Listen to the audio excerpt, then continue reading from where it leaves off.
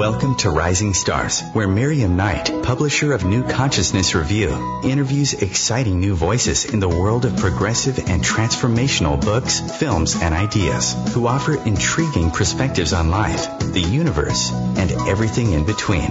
Join us as we celebrate the conscious awakening and explore many expressions of consciousness in action.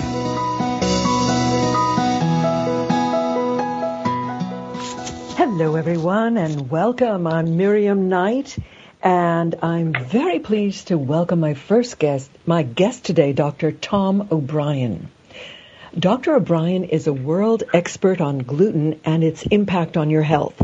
He's an internationally recognized and sought-after speaker and workshop leader, specializing in the complications of non-celiac gluten sensitivity, celiac disease, and the development of autoimmune diseases as they occur inside and outside of the intestines. He holds teaching faculty positions with the Institute for Functional Medicine and the National University of Health Sciences. He is the founder of www.thedoctor.com, that's THEDR.com, and he's the visionary behind Betrayal, a docuseries about autoimmune disease. Today we're going to discuss his critically acclaimed, groundbreaking book called The Autoimmune Fix. It outlines the step-by-step development of degenerative diseases and gives us the tools to identify our personal disease processes years before the symptoms are obvious and hopefully in time to reverse them. I am so pleased to have him on the show. Welcome, Tom.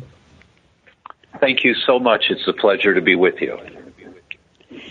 You know, I have read many books about autoimmunity and digestion and paleo and what you should do for your gut.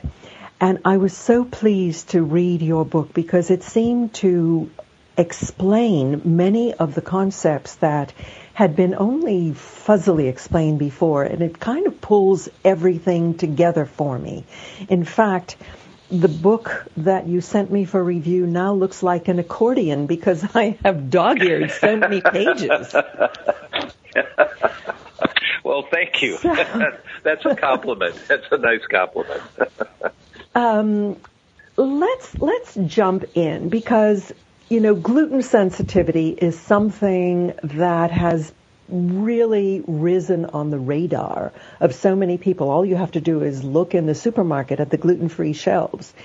And I suspect that most people are like me, and they have only a very fuzzy notion of what gluten sensitivity is and what it does to your system. So perhaps we can start with that. What do the people who have this gluten sensitivity experience in their bodies? How is it affecting them? Good. Okay. Well, you know, if you pull at a chain, the chain always breaks at the weakest link. It could be at one end, the middle, the other end. It's your heart, your brain, your liver, your kidneys, wherever your genetic weak link is. You pull on the chain, that's where the link's going to break. So when you have a sensitivity to a food that's causing inflammation in your body, it's pulling on the chain. So it just depends on the individual as to where it's going to manifest. There are over 20,000 studies now in the medical literature on the dangers of wheat and the symptoms that might come from it. For example, here's one. Our gallbladders store bile that's made by the liver, and when we eat fats, bile gets squeezed out of the gallbladder down into the intestines to break down the fats. Kind of like soapy water. You know, the soap gets the fats off of the pots and pans. Mm-hmm. When you have a sensitivity to wheat, you secrete less than 20% of the amount of bile that you should for the amount of fat that you're eating. So someone that does not have a sensitivity to wheat, they'll secrete, and I'm going to make up a number, 10 milligrams of bile when they eat an avocado. Someone that does have a sensitivity to wheat, they'll secrete 2 milligrams for the same amount of fat in an avocado. So that means you don't digest your fats well, and your gallbladder begins not functioning well, and you can develop gallbladder disease. And it can be as a result of a wheat sensitivity. or it could be your brain, or it could be your heart. That's why Mayo Clinic publishes studies on reversing a very serious disease called cardiomyopathy when you go on a wheat-free diet. And that doesn't happen for everyone, but if they have the sensitivity to wheat and they have cardiomyopathy, when you put them on a wheat-free diet, the cardiomyopathy gets better. So it just depends on where the weak link in your chain is as to where the symptoms can manifest. This actually hits quite close to home because my husband had gallbladder disease and he ended up having the gallbladder removed as an emergency procedure, which is no fun. And now I believe that he has all kinds of digestive problems. And yes, of course, because now the ability to digest fats, one of the key mechanisms in our body to digest fats, has been removed. They've taken it out. And the doctors, the surgeons, hopefully you have a really good surgeon, you don't have complications from the surgery, but they're surgeons. They're not functional medicine doctors, and so they don't say, okay, now you're not going to be secreting any bile anymore when you eat fat, so you better take the digestive enzymes to break down fats. And so thousands and thousands of gallbladder surgeries are done every year. I don't know the exact number, but it's in the tens of thousands, and none of these people are told they now have a vulnerability for the rest of their lives of having fat deficiencies, meaning the fat-soluble vitamins like A, vitamin D, vitamin E, vitamin K. And they're not told that they have to compensate because a part that is supposed to be dealing with that in every meal has been taken out. Yeah, absolutely. You mentioned functional medicine, and I think that is a revolution in the approach to medicine that we sorely need. Can you explain what that is for our listeners? Yes, of course. When you get symptoms, no one gets Alzheimer's in their 60s or 70s. You get Alzheimer's in your 20s and 30s, and it just takes decades of killing off brain cells until there's so much damage it becomes obvious. And the damage accumulates in speed. You lose more and lose more and lose more and lose more. But it starts decades before there's ever a symptom. So by the time you get symptoms, whatever the disease should be, you're falling over a waterfall. You're just going down.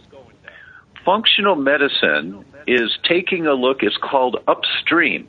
Let's go back up the river a ways or go back up the stream before you fall over the waterfall, and let's see what are the things that are causing the problems that eventually will manifest as whatever the weak link in your chain is, like Alzheimer's or heart disease or gallbladder dysfunction.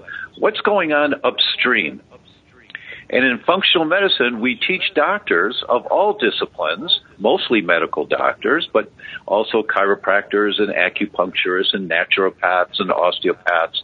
We teach them how to look upstream, how to ask the right questions of the patient, what's their health history been, so that we get a big picture overview.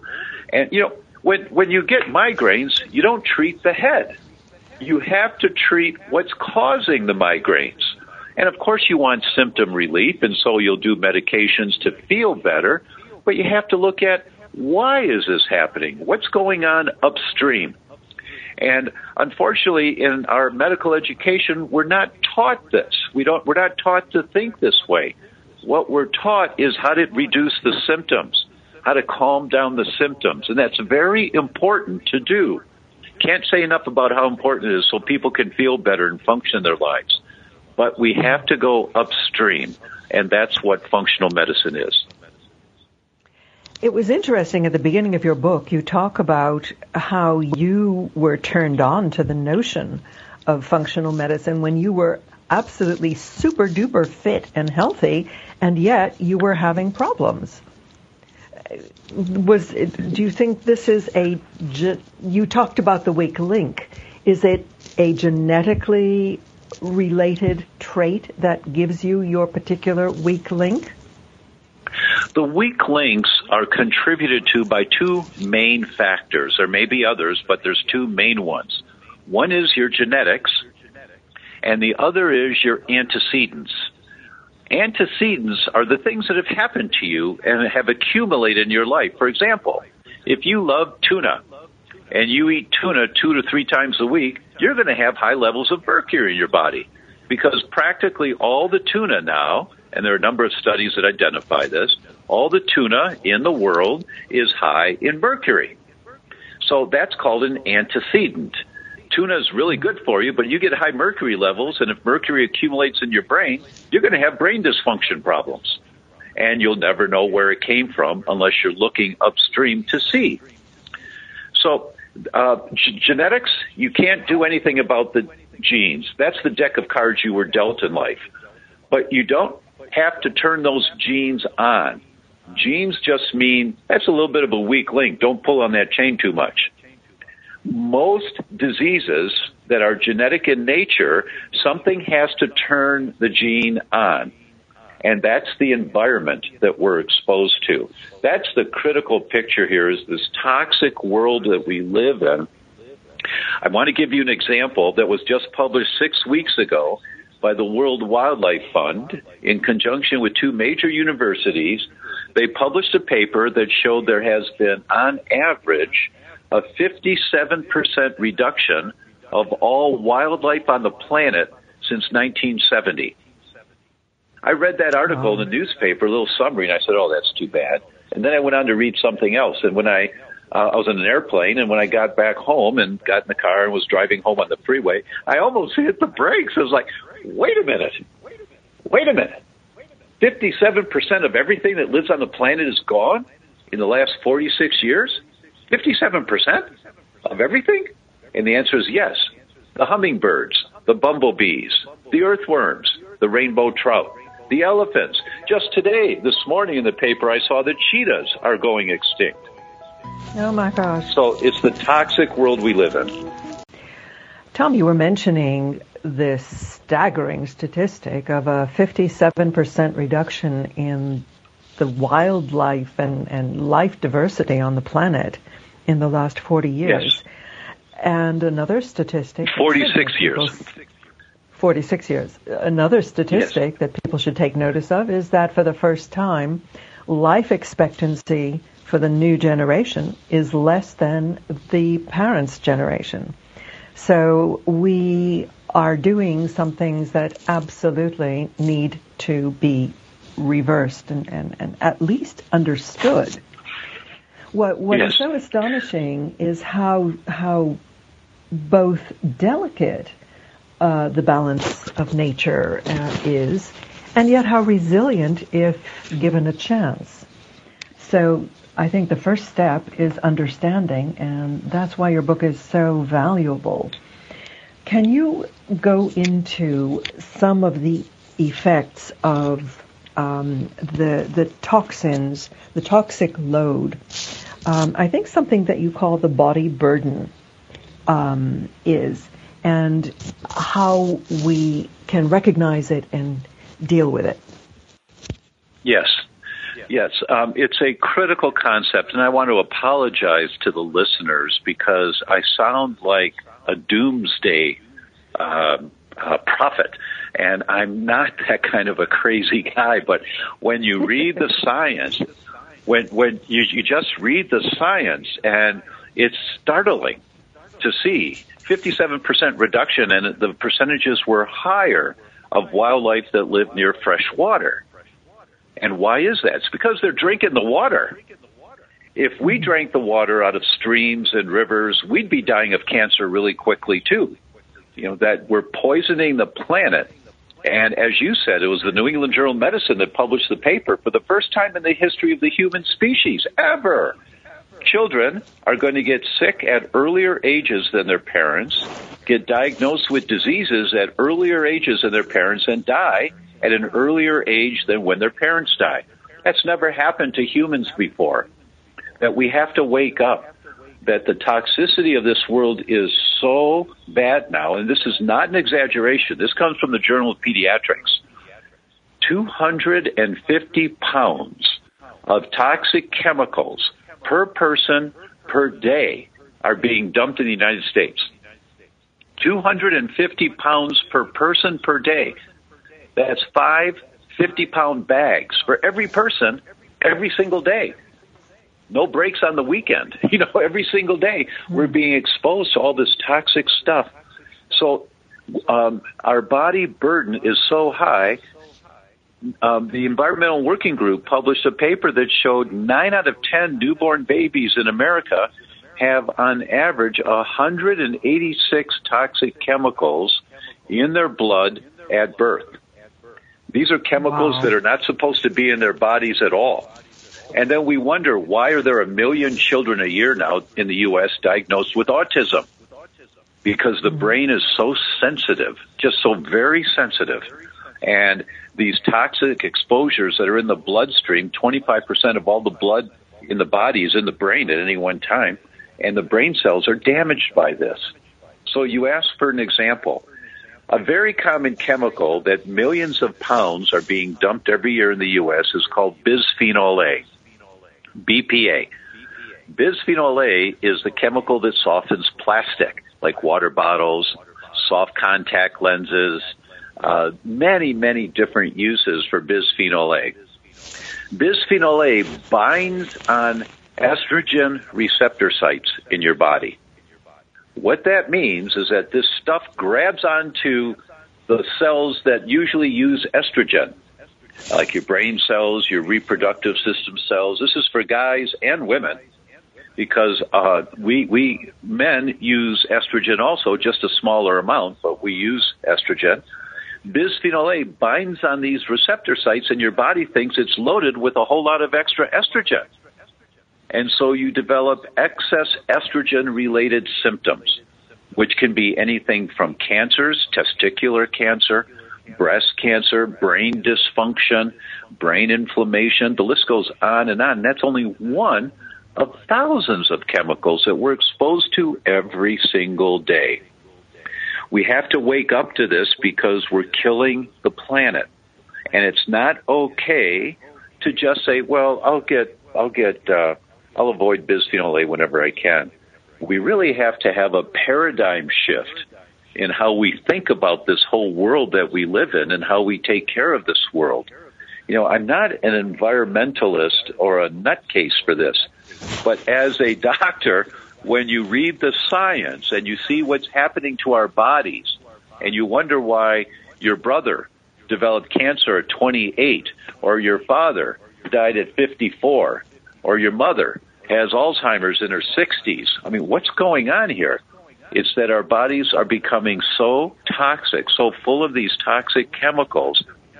That's why the book is so important, is because I wrote the book just for people to get an understanding of what the immune system is, how it's there to try to protect you, how you can tell if you're crossing the line, exposed to too many toxins.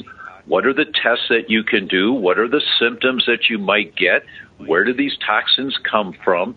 It's a big picture overview. I don't have any one answer in the book. I've got a number of suggestions that really have helped lots of patients over the years. But it's really kind of a wake-up book so that people want to learn more. And, I start many of my lectures to doctors with this slide. It's a picture that I took in the Museum of Science in Florence, Italy. And it's Galileo's finger. And Galileo bequeathed that all of his inventions could be on display for all of posterity, as long as they also displayed his finger. And so there's this, in a glass case, it's Galileo's finger. And I hold that up, hold up that picture, and I say, one thing. If there's one thing that you remember from this talk today, one thing. And so in my book, I hope that what people walk away with is an awareness of kind of an OMG. Oh, my gosh, I need to learn more about this. And you spend 1 hour a week, just 1 hour a week, Tuesdays at 7 p.m. or whenever it is. But every week, 1 hour, reading a little more about this topic. And if you spend 1 hour a week on this topic, I promise you, within 6 months, you now know how to protect your family. You know how to reduce your exposures. You know how to help your body process and detox from these toxins that we've all got.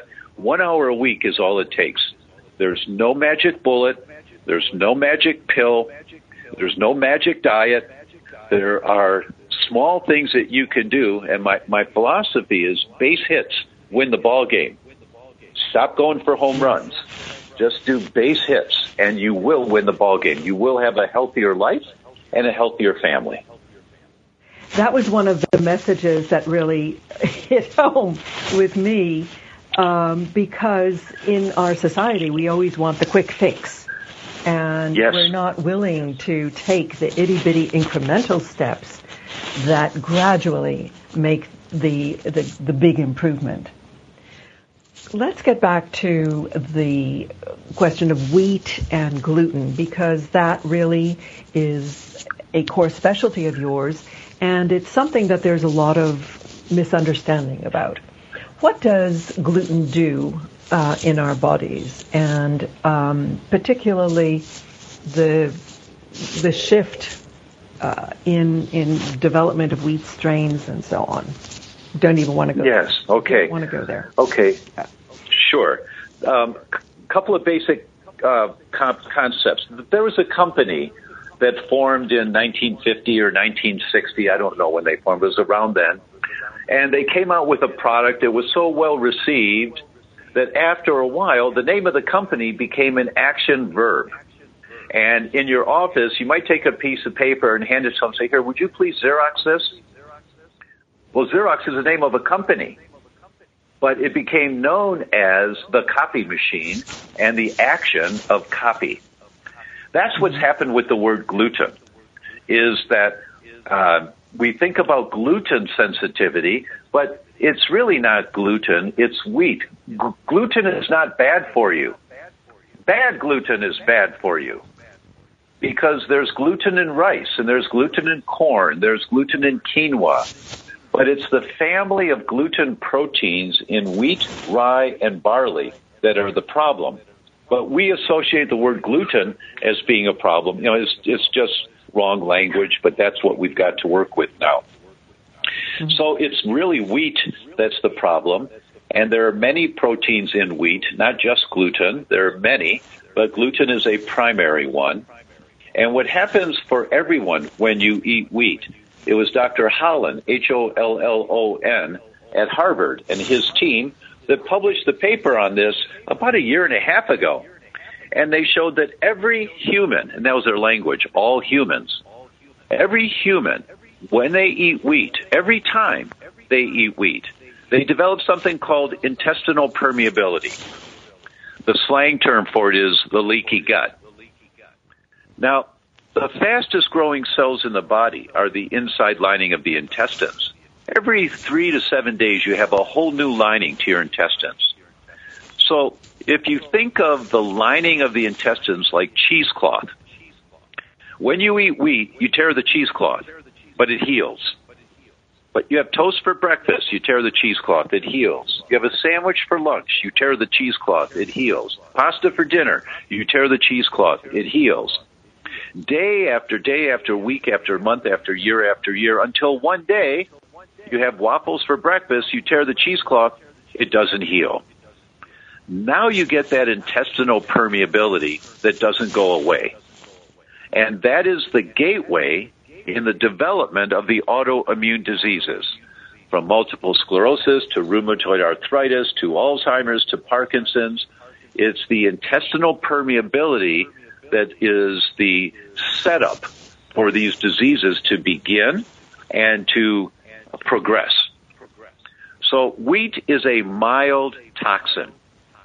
It's a mild toxin. It's not a major toxin. But because of the extreme amount of toxins we're exposed to every day, our threshold, we lose our threshold.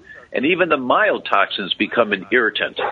And at some point, it's called loss of oral tolerance. At some point, when you eat wheat, you tear the cheesecloth, but all of a sudden it doesn't heal anymore. You've crossed the line. You've lost oral tolerance. Now you have a problem, and it doesn't go away. And that's the gateway into the development of Hashimoto's disease or Alzheimer's or Parkinson's. any of the autoimmune diseases. Tom, can you remind us what your website is and what will people find there? Yes, the website is thedr.com, thedoctor.com, and what you'll find there are many handouts that explain different aspects of wheat sensitivity, gluten sensitivity, the development of autoimmune diseases, a number of interviews that are there, protocols on how to begin to heal from some of the diseases that we've developed. You know, to give you a sense of the power of this work, of this functional medicine work, Dr. Dale Bredesen at UCLA, he runs the Buck Institute at UCLA, and he published a paper in the medical journal Aging that demonstrated he reversed Alzheimer's in 9 out of 10 patients at UCLA, card-carrying Alzheimer's patients, completely reversed it within 5 years. But it was a 34-point checklist of going upstream to see, did they have this that contributed? Did they have this? Did they have this? Did they have this? And starting to fix all of those things, teaching people how to live a more balanced life, and their brain function came back. We have seen so many different autoimmune diseases get arrested, meaning they stop, and people start functioning better, from rheumatoid to MS, to lupus, to scleroderma, to vitiligo, alopecia. The autoimmune mechanism can be arrested if you understand the dynamic. If you're looking for a magic pill, give it up. There is no magic pill. Some of the medications can help you feel better, and that's really important, while you're working on the lifestyle choices, the toxins you're exposed to. The bottom line in functional medicine is get the bad stuff out and put the good stuff in. And so in order to do that, everyone needs to have a basic understanding of what that means. And that's what the autoimmune fix is all about, is understanding this dynamic in layman's terms, not in geek language, in layman's terms as to what's going on in my body and why is this happening. And then knowing the questions to ask of your doctors, and so that your doctors can explore with you to find out specifically what are the upstream issues that have to be dealt with for you. Let's get back to the gut, because the gut really is the prime mover in our immune system. You talk about the cheesecloth syndrome. What exactly is going through the holes in the leaky gut? Yes, Mrs. Patient, when you eat a food, proteins are like a pearl necklace. Hydrochloric acid that's made in your stomach undoes the clasp of the pearl necklace. Now you're holding a string of pearls.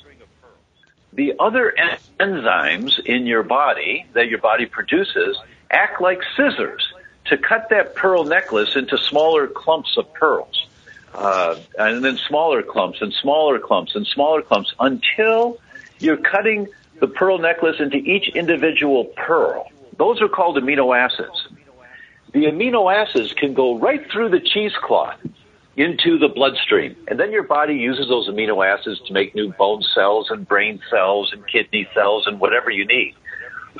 But it's those single amino acids that make the difference.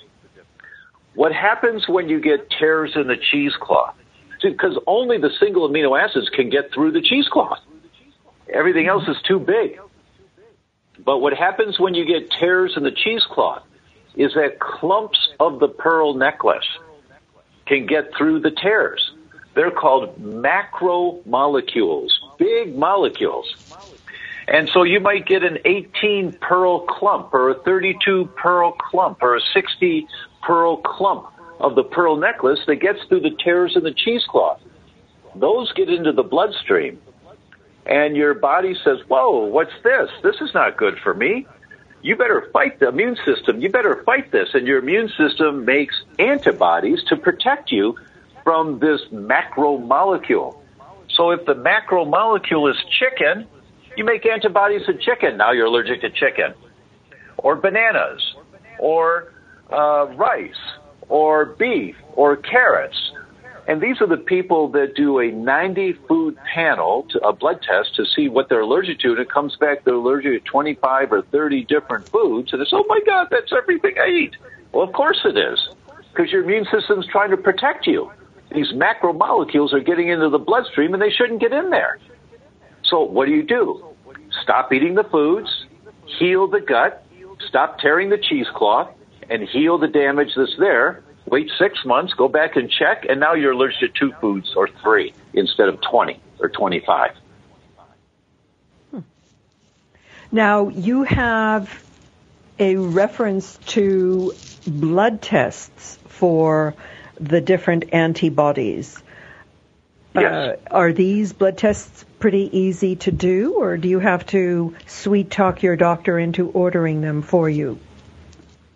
Well, the blood test is easy to do, but sweet talking your doctor can be a real nuisance, can be a pain, because so many doctors just don't know about this, and they think, what are you talking about? There's no such thing. Well, of course there is. Just read the studies. So a blood test came out 6 years ago that looks at 24 different tissue antibodies. Where's the weak link in your chain? Where is it? And this blood test looks at 6 different antibodies to your brain, 3 to your heart, your lungs, your liver, your bones, your muscles, your kidneys, your stomach, your intestines, to see where's the weak link right now. I mean, where is your chain being pulled? Hopefully you identify this before there's been so much tissue damage from these elevated antibodies that you now start getting symptoms. Hopefully you can identify it early. I did this blood test, and for me it was in the research stage. It wasn't available yet. And I was 44 at the time. I was in the peak of my career. I was doing triathlons and scoring in the range of the 30 to 35-year-olds, the top 10% of 30 to 35-year-olds. So I was walking tall with my chest puffy, guy's guy, feeling great about my health. And I do this blood test, and I found out I've got 3 elevated antibodies to my brain. So what? I called the lab, and I said, this is a mistake. No, it's not. Do it again. We did. We know it's you. It's accurate. And I had myelin basic antibodies elevated. That's what causes MS.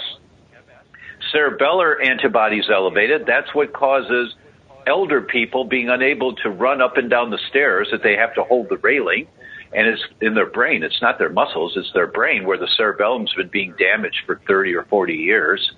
And I had ganglioside antibodies elevated. That causes brain shrinkage and eventual dementia. I had all 3 of these elevated. This was 1997, and I said, oh, my gosh, this is a wake-up call. I had no idea that I had all this going on in my body, because I looked healthy, I felt healthy, I was performing well, but the damage was accruing, and you have to kill off enough cells of wherever your weak link is before you get symptoms. You don't wake up with elevated antibodies one day and get symptoms that day.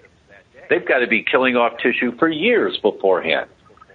So as a result of this, when I found this out, I really dove into the literature to understand what was going on. That's when I discovered all of this information about the mechanisms that cause autoimmune diseases. It's the same for most autoimmune diseases. There's a prerequisite.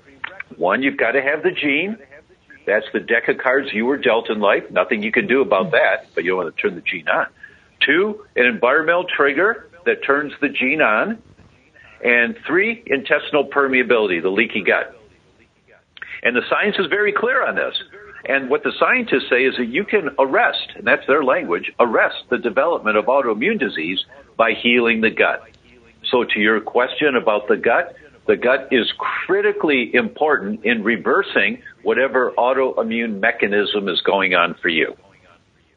And what we talk about a lot in the book is, how do you evaluate the gut? How do you see what its functional capabilities are right now? What do you do if you have a problem? What kind of problems might you have? And what do you do about them? Now, you have a transition protocol that you recommend even before, or if people can't get to convince their doctor to order a blood test, something that people can do on their own to at least get the ball rolling. Tell us about that. Yes. We have found this has worked so many times. So when people, they can't afford to do the tests, or for whatever reason their doctor won't do it for them, the recommendation is give us 3 weeks. And for 3 weeks, eat all the vegetables you want, all the quality meats that you want, no lunch meat, no inexpensive meats, and eat rice and quinoa, maybe amaranth, some grains, but don't eat any wheat. No wheat at all, none. And no dairy and no sugar. 3 weeks. Just give it 3 weeks and notice what happens to your body and how you feel. People are blown away when all of a sudden they say, wow, I'm sleeping the best I've slept in years. Or, wow, my energy's up. I'm not falling asleep in the afternoon anymore. Or, wow, I can think so much clearer than I've been able to think in the past. You just notice that all of a sudden you're feeling so much better. And when people do this, and then they go out and have a pizza, they come in and say, oh, Doc, I felt so sick the next day. I say, good. No one can argue with you when you feel that sick. Good for you. Now, if you go out and eat pizza anymore, that just shows that your IQ just went down somewhere. It's like, what's the matter with you? You feel sick when you eat the food? You're going to eat it anyway? What's the matter with you? But you can't tell that a food's bad for you when you're eating it all the time, unless it gives you stomach pain. Those are the lucky ones. If it gives you brain fog or thyroid problems or muscle aches or lack of energy, you can't tell it's the food you ate last night that's doing that to you. That's why give it 3 weeks. No wheat, no dairy, no sugar for 3 weeks. Eat everything else you want, but none of those, and just notice how you feel. That in itself is a wake-up call for so many.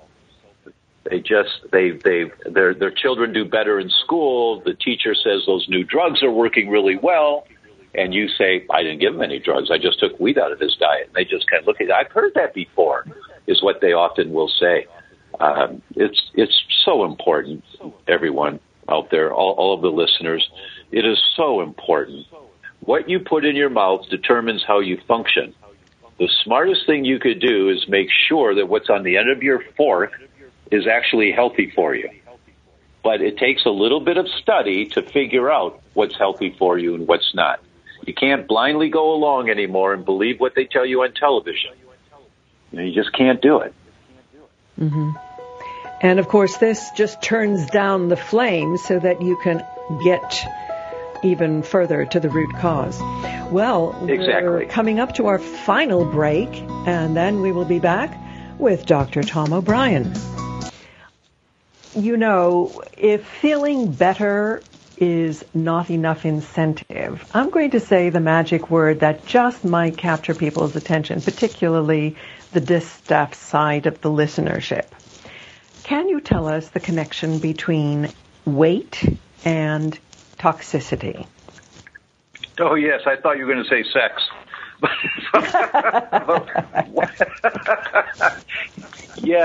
Yes, of course. When we're exposed to toxic chemicals, our body has a defense mechanism that tries to isolate those chemicals and keep them out of the bloodstream and out of circulation. Why? To protect the brain. Because 20 to 25% of all the blood's in the brain at any one time. And it's very, very sensitive tissue. So we store these toxic chemicals in our body. Where do we store them? In our fat cells. That's where the majority of them are stored. Also in the bone, but mainly in the fat cells. So your fat cells start to swell. They swell with all these, they're called endocrine disrupting chemicals. Endocrine means hormones. So these hormone disrupting chemicals. So you're disrupting your thyroid function. You're disrupting your testosterone male function. You're disrupting your estrogen, progesterone female function, because these toxic chemicals get into the cells, and then the body holds more water, the fat cells swell, they swell, and so you gain weight. You gain weight from this. And when people start to detox, if they do it properly, the result is not only do they feel better and think better and function better, but they lose weight. That's why my friend Dr. Bill Davis wrote this great book called Wheat Belly a number of years ago, And he talked about the tremendous amount of weight loss that occurs for most people when they go wheat-free. It doesn't mean mostly wheat-free. Going wheat-free means going wheat-free, no cheating. And when you do that, many, many people will shed 10 pounds, 15 pounds in a month without counting calories. Because they're still eating a lot of food, but they just start shedding some of these toxins. The fat cells start flushing out some of the toxins. I thought it was important that you pointed out the necessity to drink a lot of water, that's the easiest way to get rid of the toxins without having an adverse reaction. Oh, it's a critical first step. It's critical. You cannot start detoxing until you're able to eliminate, because you start mobilizing all of these toxins out of your cells, and if you have average or less than average bowel movements and you don't drink enough water, so you're not urinating often enough, all these toxins that have been in storage are now in the bloodstream. You get sick. You get really sick. Don't do it. Yeah. You have to make sure that your bowels are working really well first, and that you're drinking plenty of water. It's about somewhere about a half ounce of water per pound body weight. So I weigh 180. That's 90 ounces of water a day. 90. So if you weigh 120, that's 60 ounces of water a day. It's almost a gallon. And every day, without exception, every day. And most of us don't do that. And so we're stagnant. It's like things aren't moving very well. And just like a stream, if it's a fast-flowing stream, the water tends to be a little bit clearer than if it's a slow, barely moving, stagnant stream. And that's the way our bloodstream is. You got to keep things moving, so you have to have enough liquid for that to occur. And Coca-Cola doesn't do it. Lemonade won't do it. Iced tea won't do it. It's got to be water. Pure water, the cleanest water that you can get your hands on. I want to point out to our listeners that eliminating sugar also means eliminating sugar substitutes. Tell us why. Oh my goodness, the sugar substitutes are much, much worse. If you're going to eat sugar. I don't think you should, but if you are going to eat sweets, eat sugar. Because the sugar substitutes disrupt your microbiome. They completely change the microbiome to a non-healthy, fat-storing, increased weight microbiome. So these sugar-free substitutes, the sugar-free pops, the sugar-free desserts and all of that, people gain weight. And it's because they've disrupted their microbiome. The good bacteria in their gut have been destroyed, and more of the bad bacteria that store calories. That the message is store calories. More of that bacteria starts to develop. Classic example is the Pima Indians. I was going to ask you to tell us about them. Absolutely. Oh, okay, good. The classic example is the Pima Indians. For hundreds and hundreds and hundreds of years, maybe thousands of years, they've lived in the desert area in the four corners of the Southwest and down into Mexico. And, you can't grow stuff there. So what did they eat? They ate whatever they could catch and, whatever they could harvest from cactus and things, some roots maybe, but it's not a lush tropical area or a lush area with good soil to grow crops. They had very little to eat. So those people that did not have efficient storage of calories, they died. And when they die off, they don't reproduce. But those whose bodies had efficient storage of calories with what little they could find to eat, their bodies were more efficient in storing those calories. They reproduced. And so they survived, they reproduced, and in their environment, they thrived. Now, how is it that you are efficient at storing calories? It's the microbiome. It's the bacteria in your gut.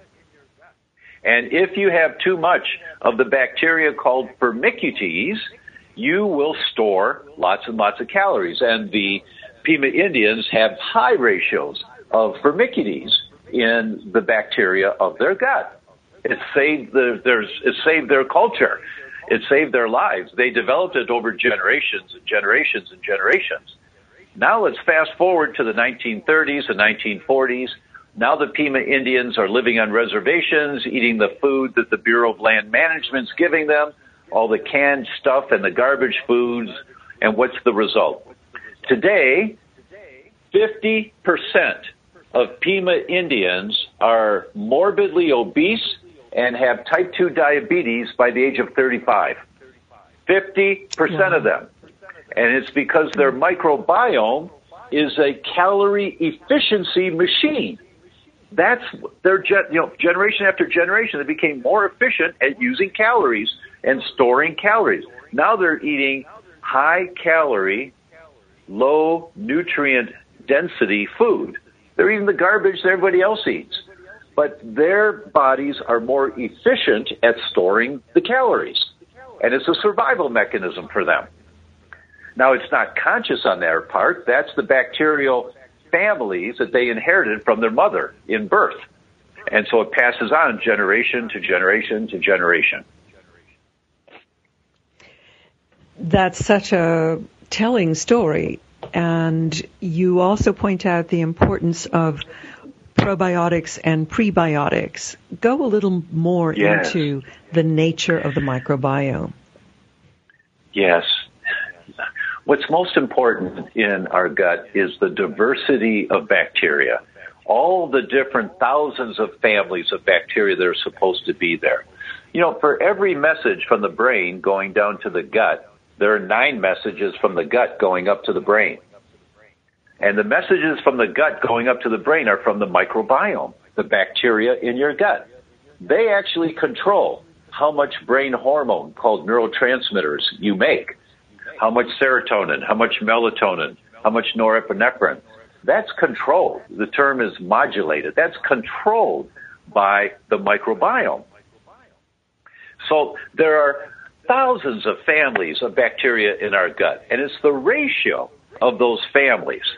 Now, back in the 1980s, 1970s, 1980s, we knew that if you take probiotics, the good bacteria, if you take it, it seemed to help, and people got healthier, and that's true. But we now know that it's not any one particular type of probiotic that's important. It's the diversity of probiotics that's most important. You want the whole family, because some probiotics in your gut, the good bacteria in your gut, control how your heart functions. Other bacteria control how your lungs function. Other bacteria control how your brain functions. So you want the families of probiotics in your gut, not just 1 or 2. So the recommendation that we give to our people, and we've been teaching doctors this now for a number of years, is that you go to Whole Foods or any natural food store, buy 4 or 5 different fermented vegetables. Just make sure they're not pasteurized. And you buy sauerkraut, you buy kimchi, you buy curry-flavored fermented vegetables, you buy fermented beets. And every day you walk by the refrigerator with a fork and you just take a forkful, just 1 forkful every day. Because the fermentation process of vegetables produces the good bacteria that thrive in your gut. And by varying what you're taking, you're inoculating yourself with many, many different families of the good bacteria. And so you're helping to protect your gut. So that's the probiotics, the good bacteria. It's okay to take a probiotic supplement. Of course, it's helpful. But the bigger picture is the diversity. And by eating a little bit of fermented vegetables every day, you're going to change your microbiome substantially within a few months and to a much healthier microbiome. And the other component is the the prebiotics, which is the cellulose from vegetables. Unfortunately, we're coming to the end of our show. And I want to really, really recommend this book to you, The Autoimmune Fix by Dr. Tom O'Brien, because we've only scratched the surface of what you can do to your health, for your health. Happy reading, and I want to thank you, Dr. Tom, for this wonderful work. Thank you so much. Thank you so much. Thank you for being with us today. Thank you. My pleasure, and really my pleasure. Thank you for listening. Have a happy and healthy new year. And don't forget to get this book, The Autoimmune Fix, Dr. Tom O'Brien. His website is thedoctorthedr.com. See you next year. Thanks for listening.